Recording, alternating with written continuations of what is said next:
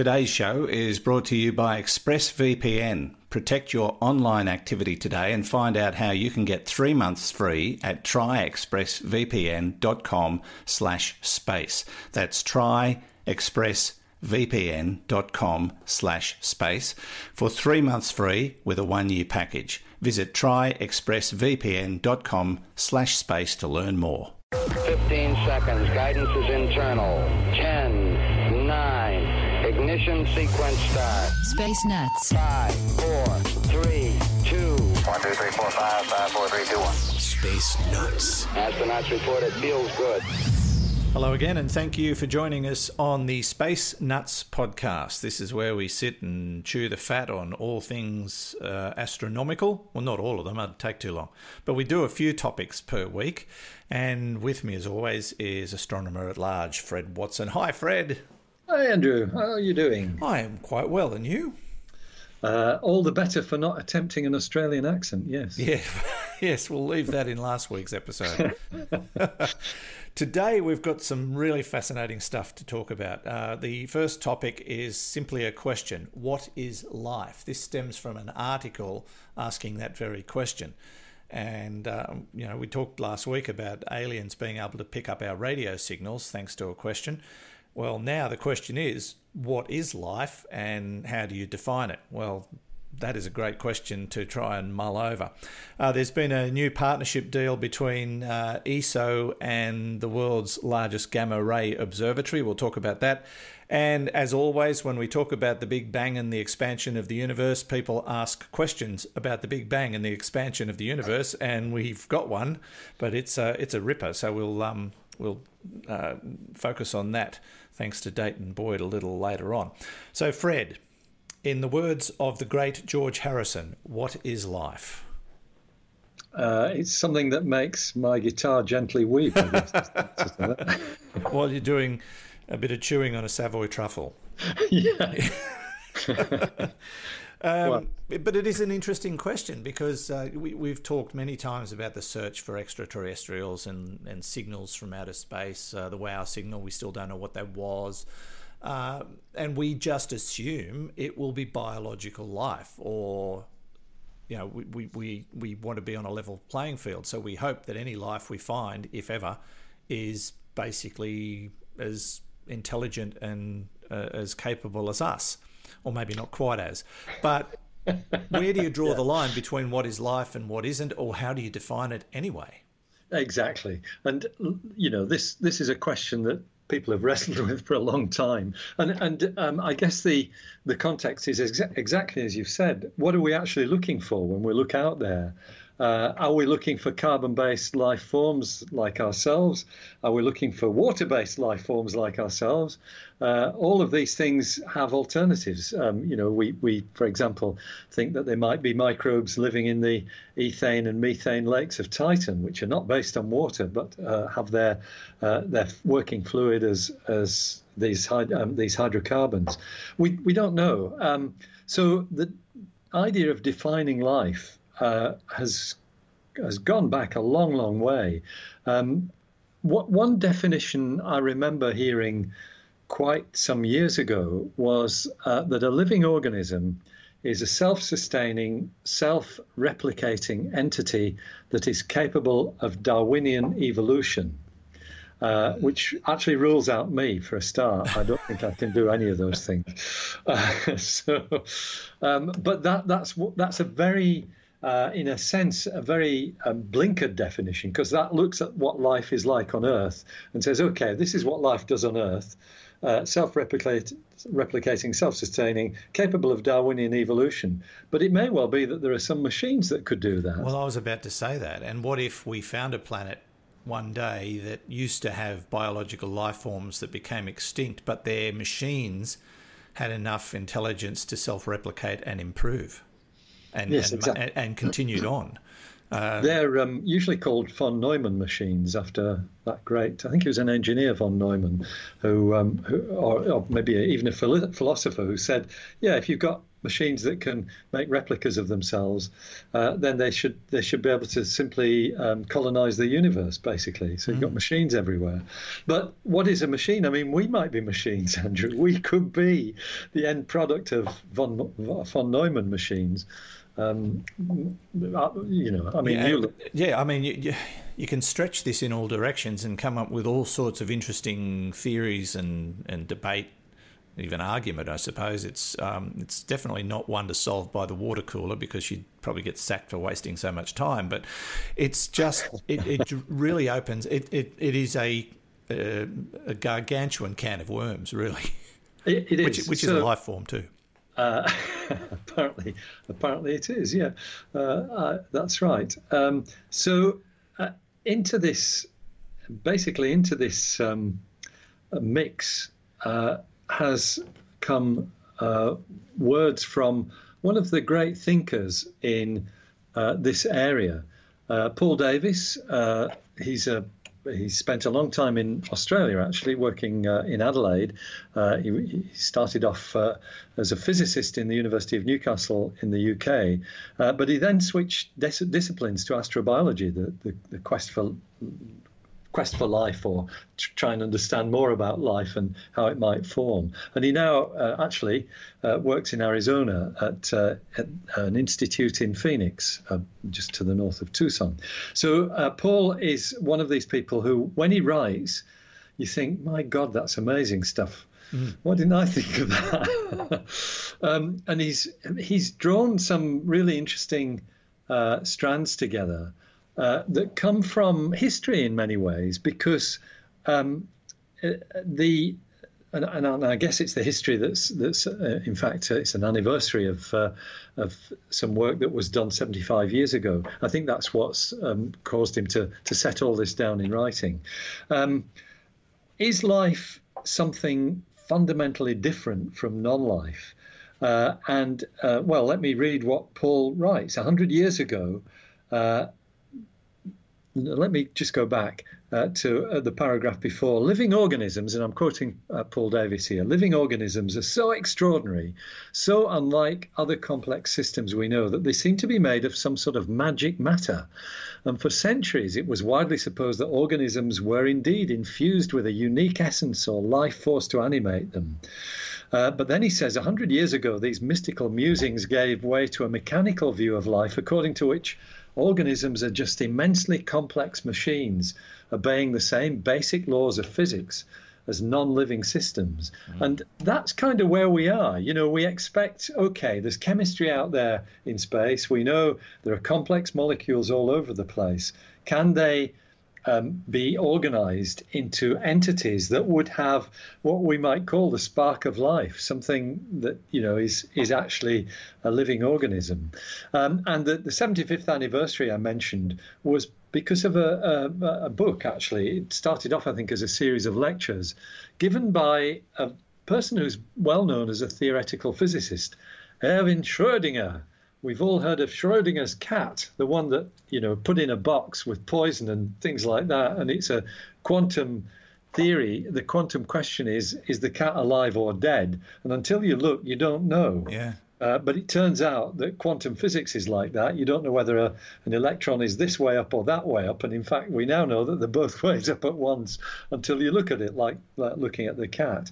So Schrödinger was very much a thinker in theoretical physics. He was a bit of a lad as well, actually. He's got a terrible reputation as a philanderer, a philandering physicist. There's 2 PHs in there. So what he did was he noted that life seems to disregard one of the fundamental physical laws, which is called the second law of thermodynamics. And the second law of thermodynamics says that basically, as time goes on, things get more disordered. And, you know, if you think about it, that's the way the universe has worked. You start off with a Big Bang, in which everything, there was this kind of uniform plasma. It was completely ordered because there was nothing different. It was all one plasma. And now look at it. It's a complete mess. We've got galaxies and stars and planets. Dust and ice. Space nuts and all kinds of rubbish. Completely disordered. But life works the other way. Life creates order. You take disorder and you create order. And that's what Schrödinger was querying, the fact that life seems to go in opposition to the second law of thermodynamics. There's a long, I'd recommend people to actually seek out Paul Davis's article. It's on the Cosmos website here in Australia, because he works through all these issues about how thermodynamics and living organisms interplay with one another, but points out that physicists today have looked upon another ingredient in all this. It's not just the chemistry and the biochemistry that make a living organism. There is information in there as well, and information almost becomes like a fuel to feed living organisms. So he's saying that biologists these days, and I'm quoting here again, now regard living organisms as networks of information flow coupled to networks of chemical reactions. Just as evolution shapes the architecture of cells and bodies, so it sculpts the networks that support the swirling patterns of information that makes organisms tick. And he has this lovely analogue regarding life as an intimate amalgam of chemistry and information is akin to the complementary roles of hardware and software in computers. Just as we need hardware engineers to design circuits and chips, so we need software engineers to design programs. So the outcome of all this is maybe the ingredient that makes life is that information flow that can traverse the chemical foundations that these complex molecules put in. And then what he says is the challenge for astrobiologists is to work out the generic features of such networks of information in case extraterrestrial life uses a different molecular basis. In other words, he's saying there's no point looking for the molecules. Don't look for, complex organisms, complex molecules. What you've got to look for is what the information does to change those molecules. And that's a bit hard to see what it might be. Yeah, and it just keeps the question rolling over and over and over. And it certainly makes it more complicated, that's right. And you can't really come through with a basic definition. And the one element we haven't introduced into this discussion, which I'm sure has crossed a few minds, is the question of the soul. Yes, and the religious angle, because a lot of people define life by those elements. That's right. And, that could be almost a different way of putting the same thing, that maybe the soul is a pile of information. I must just, if I may, and thanks to Paul, I know Paul reasonably well, so I think he wouldn't be miffed at me quoting verbatim from his article. It's a very nice article, but he winds it up with what I think is a really nice sentence.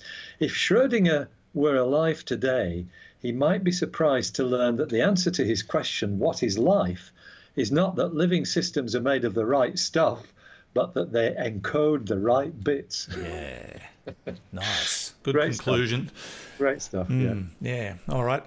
It's a question that will be probably bounced around and debated and argued and decided upon and then torn apart again for quite some time. So anyway, it was really interesting to talk about.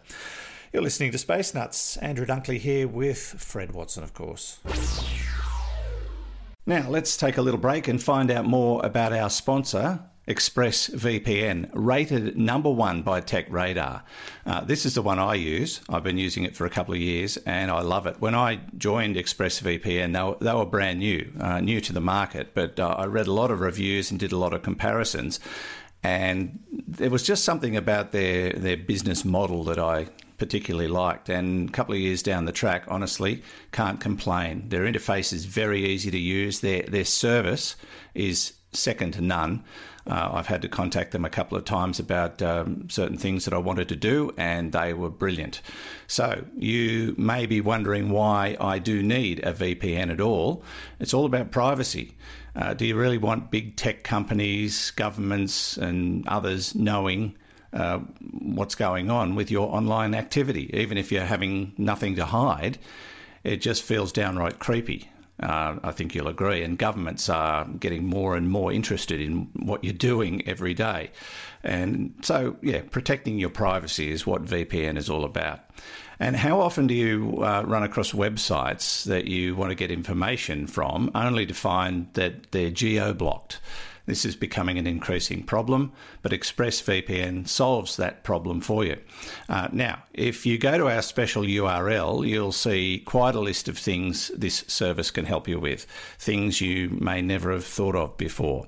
As I say, it's the one I use, secure, fast, and it just works. So protect yourself online today and find out more about how to get 3 months free at tryexpressvpn.com/space. That's tryexpressvpn.com/space for 3 months free with a 1-year package. Try expressvpn.com/space to learn more, and you'll find the link details in the show notes and on our website. Now, back to the show. Okay, we checked all 4 systems and keying with a go. Space Nuts. Now, Fred, we're going to look at a collaboration, a cooperation, a deal, a partnership, whatever you want to call it, between the European Southern Observatory and the world's largest gamma ray observatory. That's a new development, and I'm guessing that the people involved are getting as excited as these kinds of people can get. Absolutely. I think it is pretty exciting, actually. This is a branch of astronomy that is relatively unknown to me because I'm not terribly clever in stretching myself to the different wavelengths that astronomers can detect. So we tend to think of astronomy as just looking at the sky, and when we look at the sky, what we see is the effect of visible light. And using big telescopes to detect that visible light is called optical astronomy. But of course, we know that the universe emits radio signals as well, and there's radio astronomy, and we know that it emits X-rays and things of that sort, which leads to the astronomies that need to be done above the Earth's atmosphere. But the universe also emits radiation at the very highest energies, and they are what you call gamma rays. So gamma rays are like visible light, but absolutely supercharged. They're very high energy. It means if you think of them as waves, they're very short wavelength radiation. How do you detect gamma rays? There's a number of ways of doing it, but I would suggest you use a gamma ray observatory. Oh my God, what a great idea. I think that's a good idea. Thought of that. Yeah, it's better than using an optical observatory. Although, as it turns out, the two are almost the same thing. And that's because gamma rays are so energetic that when they come through the Earth's atmosphere, they basically create radiation, which is called Cherenkov radiation. It comes about because the gamma rays are moving through an atmosphere. They're coming in at the speed of light because that's the speed with which they travel.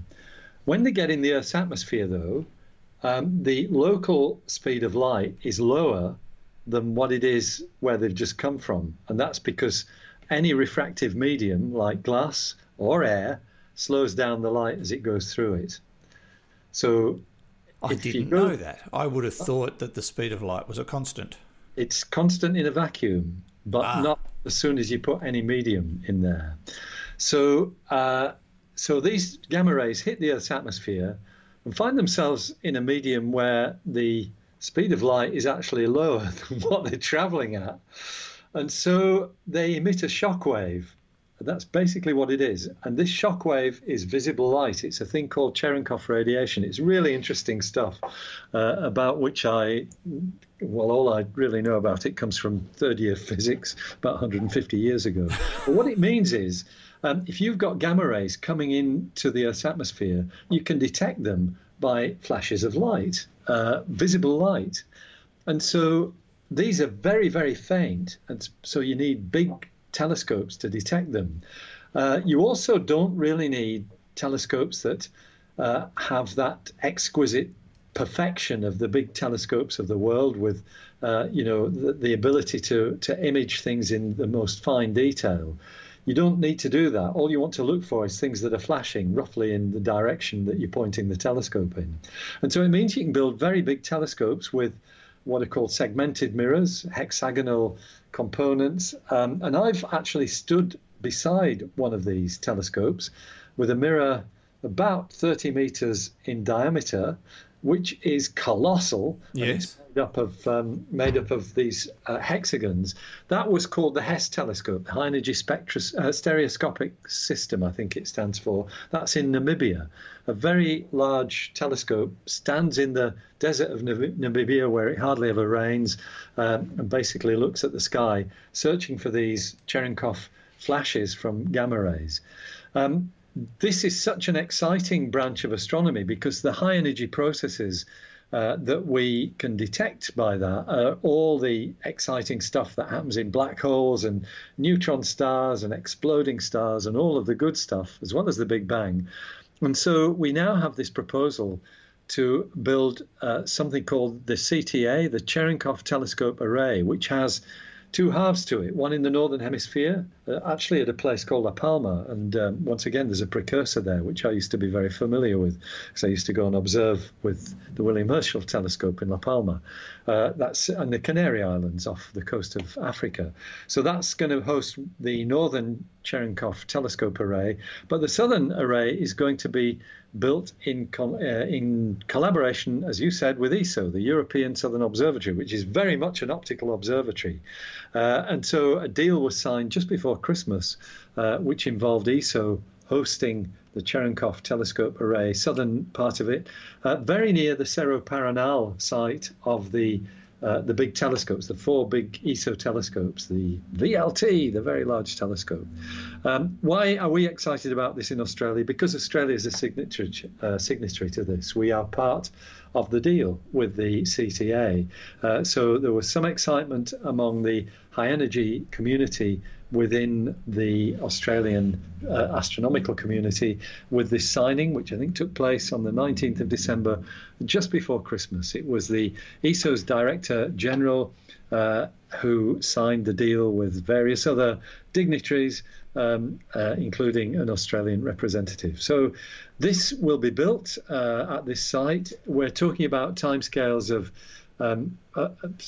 several years. It's not going to happen within the next few months, but it will be one of these projects that we expect will revolutionize our understanding of the universe in much the same way as that other high altitude array has, which is ALMA, the Atacama Large Millimeter Array, not very far from there, once again very high in the Andes, once again run by ESO, the European Southern Observatory. Okay. I was going to ask you what they were hoping to achieve from all of this, but getting a better understanding of the universe is probably a good answer. Yeah, actually it ties in as well with our growing ability to detect gravitational waves. The LIGO experiments, the Large Interferometric Gravitational Observatories, and other ones that are now coming on stream, these are now capable of detecting merging neutron stars, merging black holes, and things of that sort. And of course, these events, as well as shaking up the universe so you get gravitational waves, they also emit copious quantities of high energy radiation like gamma rays. And so the CTA, the Cherenkov Telescope Array, will almost certainly end up working closely in collaboration with organisations like LIGO to detect the gravitational waves. I think it's a very exciting future. Indeed. Keep an eye on that because there will certainly be more to report, and once they get this thing up and running, there'll be a heck of a lot more to learn, I imagine. We hope so. All right. You're listening to Space Nuts. Andrew Dunkley here with Fred Watson. 0G, and I feel fine. Space Nuts. Lastly, Fred, a question from our audience, and we say a big hello to Dayton Boyd from Birmingham, Alabama. Never been there, but I'd like to. Sounds like a lovely place. Thanks for your question, Dayton. Appreciate it. And not surprisingly, Fred, because we talked about the expansion of the universe recently and the Big Bang, we got a question about the expansion of the universe. and the Big Bang from Dayton. But it is one of those topics that just keeps on keeping on in terms of people's wanting to know. So let's get into it. Dayton says, greetings from Birmingham, Alabama. I've been listening since about episode 25 and haven't missed an episode since. Well, you've heard more than me. Thanks for the wonderful podcast. My question, I hear referenced often about the discovery of the universe is a surprise at the time, accelerating in its expansion. Why was this so surprising, and why are we sure that it will continue? For lack of a better example, a car is accelerating until it no longer accelerates. So could we still be in a period of initial acceleration? Will it slow down and cruise, or will it start contracting? I recall talk about the big crunch, but that seems to have fallen out of favour. Yes. Well, if I can just preempt where you're going to go with this, Fred, by saying the theory now, the modern theory is that the universe is expanding and is going to continue to expand at an accelerated rate. That's the modern thought, isn't it? There will be no big crunch. Absolutely, that's right. Oh, you don't need me, Andrew. I'll just... And it's fueling itself somehow as it expands. Yeah, that's the trick. That is the trick. So a great question from Dayton. Thank you very much for that. And I suppose you're right in the sense that, you know, if you looked at a snapshot of a car that was traveling along a road, there's a good chance you'd find that it was accelerating, that it was getting faster. A lot depends on what's happening, whether it's starting off or coming to an end. If it's getting to the end of its trip, you would find it decelerating. So that's the question that essentially faces astronomers. And the best way to look at this is actually to look at the history of it. So the observation that the universe is expanding is relatively easy to make, certainly by the standards of observing today. It's an easy thing to discover. It was discovered back in 1929 by Edwin Hubble, who used the Mount Wilson 100-inch telescope, the biggest telescope in the world at the time. He measured the speeds of galaxies and realized that the further away a galaxy was, the more rapidly it was moving away from us. And it turns out that if you look at that and do the calculations, what that means is that we are in the middle of something that's getting bigger, a universe that is expanding. The further away something is, the faster it's traveling away from us, and that says it's an expanding universe. We didn't know for many years whether that had always been the case.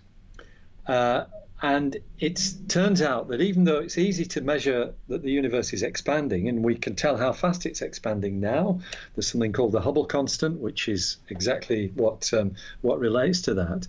But it's a lot trickier to determine whether it was always expanding at this speed and what it will do in the future.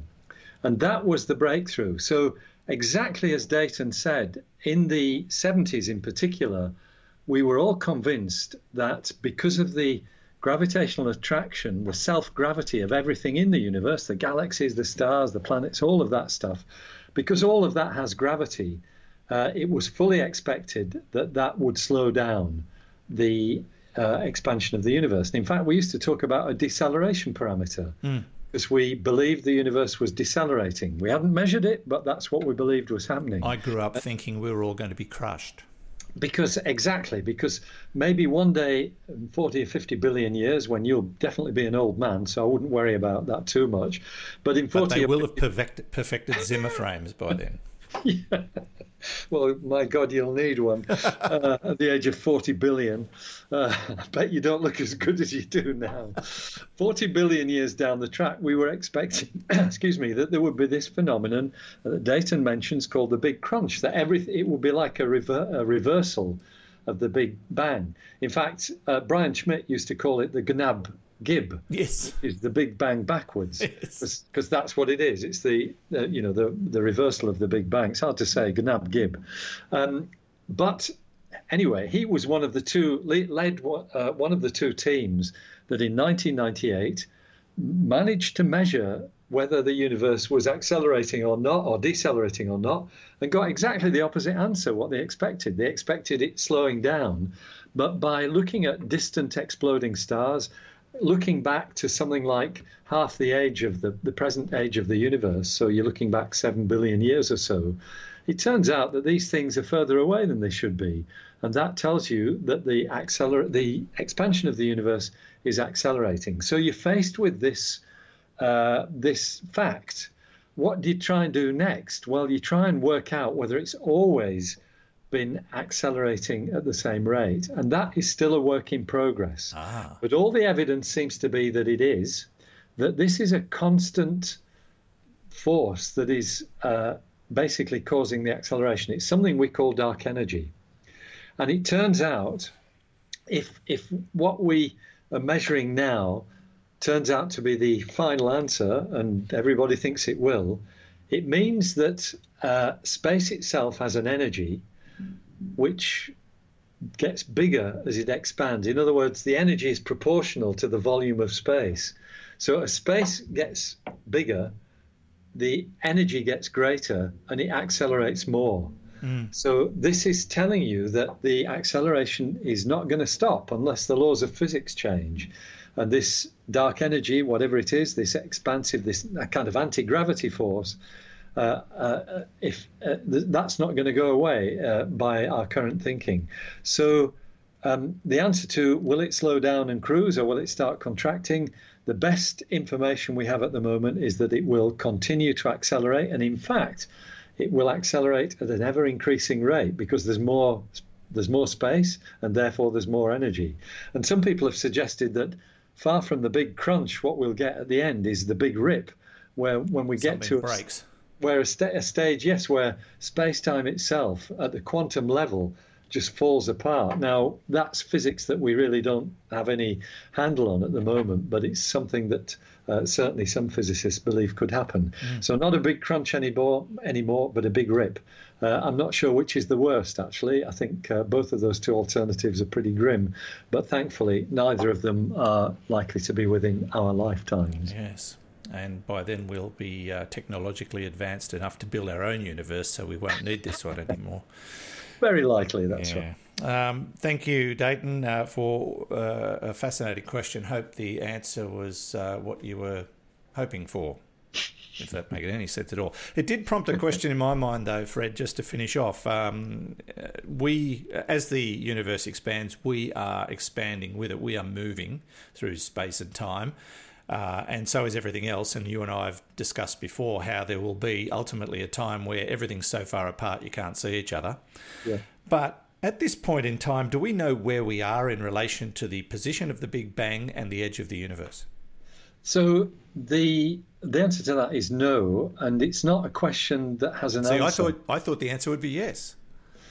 Ah, there you go. So we don't know where we are. No, look. Well, I don't know where I am. I don't know about you.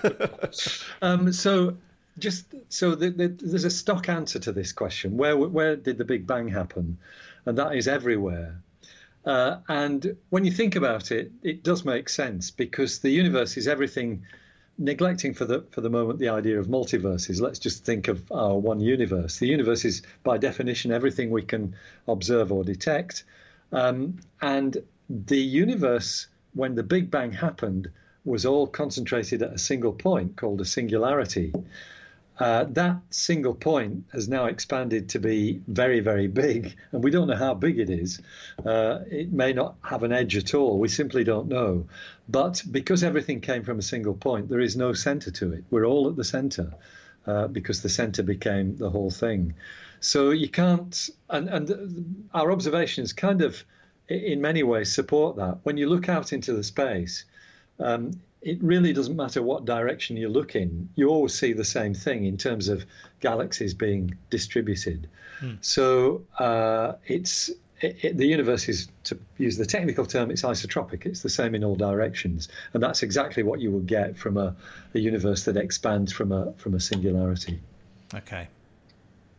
That wasn't really an answer, was it?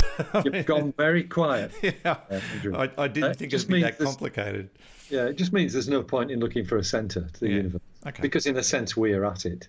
Wherever you are, you're at the middle of the universe. Yeah, well, that's, goes back to that theory about everything orbiting Earth, Yes, that's right. which they used to believe. Oh, they did, yes. All right. Thanks again, Dayton, and we certainly do appreciate your questions. Keep them coming. We'll answer as many as we can, as often as we can. And Fred, thank you. As always, it's been a pleasure. It's always a pleasure, Andrew, and I look forward to the next time. I'll see you soon. See you next week, most likely. I hope so. That's Fred Watson, astronomer at large, who joins me every week here on Space Nuts. And thank you for listening, and we will talk to you again in a week or so. Space Nuts. You've been listening to the Space Nuts podcast. Mission complete, Houston. Subscribe to the full podcast on iTunes, Audio Boom, and Stitcher, or your favourite podcast distributor. This has been another quality podcast production from Bytes.com.